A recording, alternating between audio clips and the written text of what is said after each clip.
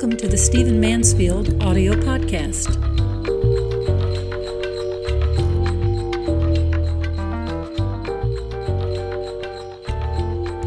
So let me ask a question. What skill are you most likely to need in the decades to come in your life? What's one skill that you are most likely to need, or at least one of the skills you're likely to need in the coming years? I mean, we could list a bunch of things, couldn't we? We probably could list language skills. Maybe many of us wish we could speak Spanish, given the rise of Hispanics in America. Maybe we wish we had better technological skills.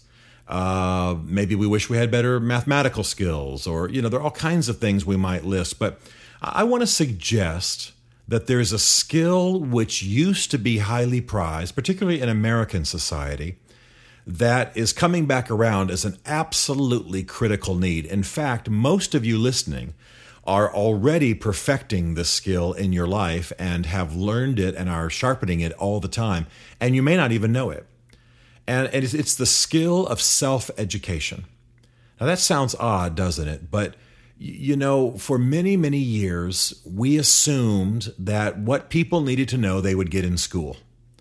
That's certainly been the case since the rise of the public schools. It's certainly been the case in the last century, where education in America, anyway, was just exploding. Not just with the baby boom, but with just the proliferation of universities and schools and colleges and so on. And even now, with many of the online schools and so on, there's just been an assumption that what we need to know we get in the classroom. But I want to suggest, as looking at this more as a historian, looking at this as an analyzer of trends, that one of the skills that is going to be absolutely essential. In fact, I think we're going to hire people based on it. I think people are going to be evaluated for school based on it. I think that much success is going to be determined by it. In fact, if I have my way, I'll end up writing a book on this, which I'm very eager to do. And there'll be classes taught on it, using my book, of course, just teasing, in the schools. Because I'm convinced that self-education is going to be critical to success in the future. Let me just sort of set up what I'm talking about here. Right now, in the world, there is a doubling of knowledge every 5 years. 5 years ago, there was half the amount of knowledge, information, data, scientific discovery, technological terminology, whatever you want to talk about, than there is now. Every 5 years, the amount of knowledge to be known in the world doubles. And technicians argue about this next stat, but somewhere between every 24 to 36 months, there's a technological revolution in America. I mean, think about the fact that just, 2 years ago we didn't have iPads? Was it 4 years ago we didn't have iPhones? So that's the pace of change. Now, by comparison, let me remind you of something I think I've said in another podcast, that in the Middle Ages, the average man only had to know as much information in his entire life as exists or as appears in one Sunday edition of the New York Times now. Just one. That's all the man living in the Middle Ages had to know in his entire life, because there wasn't that much knowledge overall. And, most men weren't scholars, so they weren't studying information from other countries and other cultures. Now, what's my point? I believe that in the future, yes, we'll go to college. Yes, we'll do technical schools. Yes, we'll do high schools and so on. But the skill that will determine success will be that we're able to keep up and study and learn on our own. Not only because schools could not possibly teach everything we need to know, but because the pace of change will be so dramatic.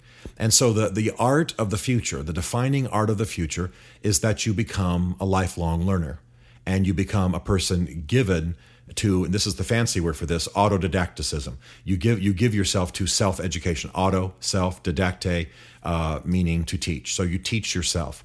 Now this is not anything new in history. Many, many, many people throughout history have been self-educated. In fact, let's just limit ourselves to American history for just a moment. I mean, some of our greatest people were self-educated. Thomas Jefferson had very little formal schooling, taught himself 6 languages, read voraciously, did scientific experiments, took notes on botany. When he built Monticello, he actually had a little room, a little hut, a beautiful little, it's more than a hut, a little like brick gazebo off on the side of his property on a hill where he would just read. He was a brilliant man, almost completely self-educated. Same thing with George Washington, not the same degree of intellect, but read George Washington's journals and you'll see an educated man. Benjamin Franklin, almost 100% self-educated, and recognized the need for self-education so much that he formed a group of young rising merchants in Philadelphia called the Junto, Junto, and they would present papers to each other and teach each other about new topics because they realized that knowledge was the key to advancement, but they didn't have the access to formal education. I could go on and on. Abraham Lincoln, one of my heroes, of course, about whom I'm writing a book now, unbelievably self-educated. The heights that he achieved, amazing. And by the way, he not only taught himself law, he taught himself to read, which to me is still an astonishing feat. I could just over and over and over just list hundreds of people. Edison, one of my favorites of the last century, almost completely self-educated after high school, was President Truman. Many people don't know he never graduated from college. He was a voracious reader, and people consider him one of the most learned men to ever sit in the presidency. And we even had, by the way, self-educated Supreme Court justices in the last century, people who had not gone to law school, but read the law, so to speak, studied it on their own, under mentors perhaps, and then passed the bar. That was legal in some states. I think it still is in two. And so we've had Supreme Court justices who were self-educated. So I think that the key in the future is going to be, and success is going to go to those who master the art of teaching themselves, who learn what they can from schools and seminars, but learn technology. And let me just give you a quick example. In the last 12 months or so, much to the hilarity of my family, lots of joking and teasing, I finally switched from PC to Mac. Now, there are folks just guffawing who are listening to this because I was such a defender of PC for so many years. But finally, I switched over to Mac last summer, in the summer of 2010. And it has been an absolute revolution in my life. It's unbelievable.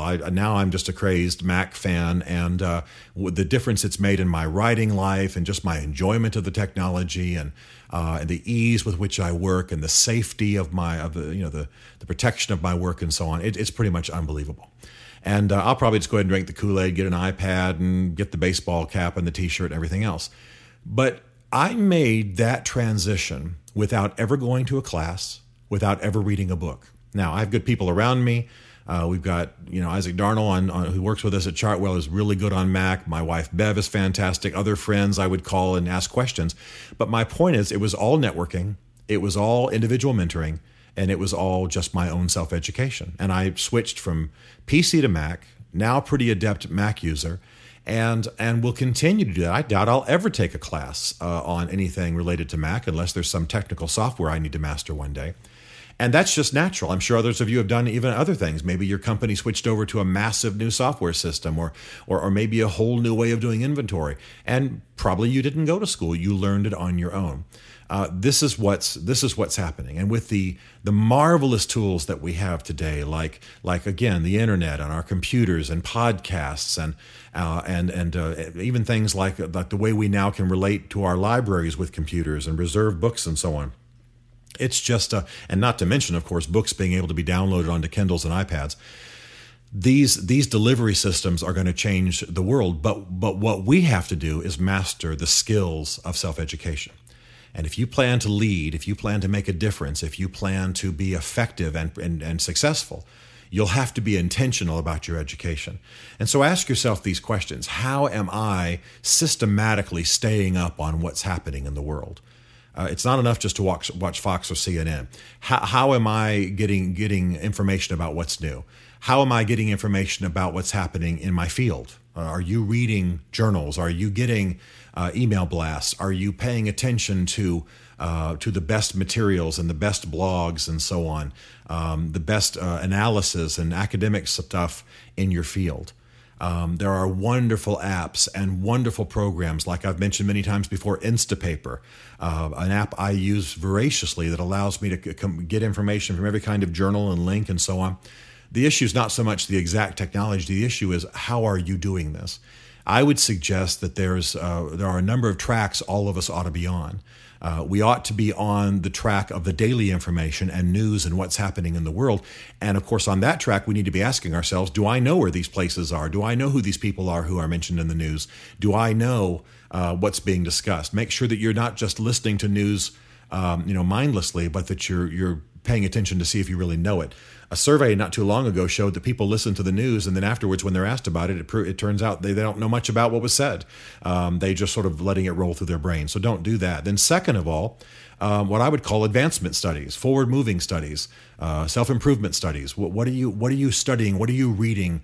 What apps are you? What websites are you paying attention to? What writers are you paying attention to, who take you to the next level in what you need to know? A foreign language, social skills, public speaking skills, the technical issues of your career, all of those kinds of things. We need to constantly be reading and staying up on the new stuff.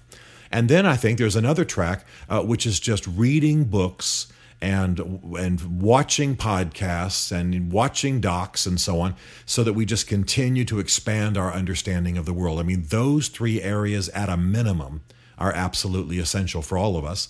And then, for example, others of us will have more technical things. I pay attention to trends in theology, so I track certain blogs, certain journals, certain websites, certain writers, and have all of my technology set up to automatically track them, Google alerts and things like that. So you'll figure it out, but pay attention to this skill that our forefathers mastered and that made them the geniuses who gave birth to this country.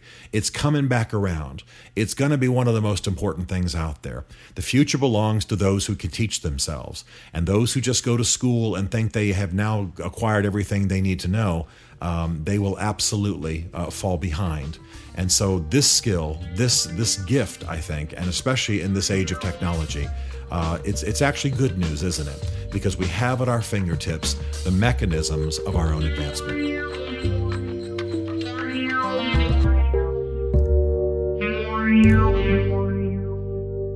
This Stephen Mansfield podcast was brought to you by the Mansfield Group. Find us at mansfieldgroup.com.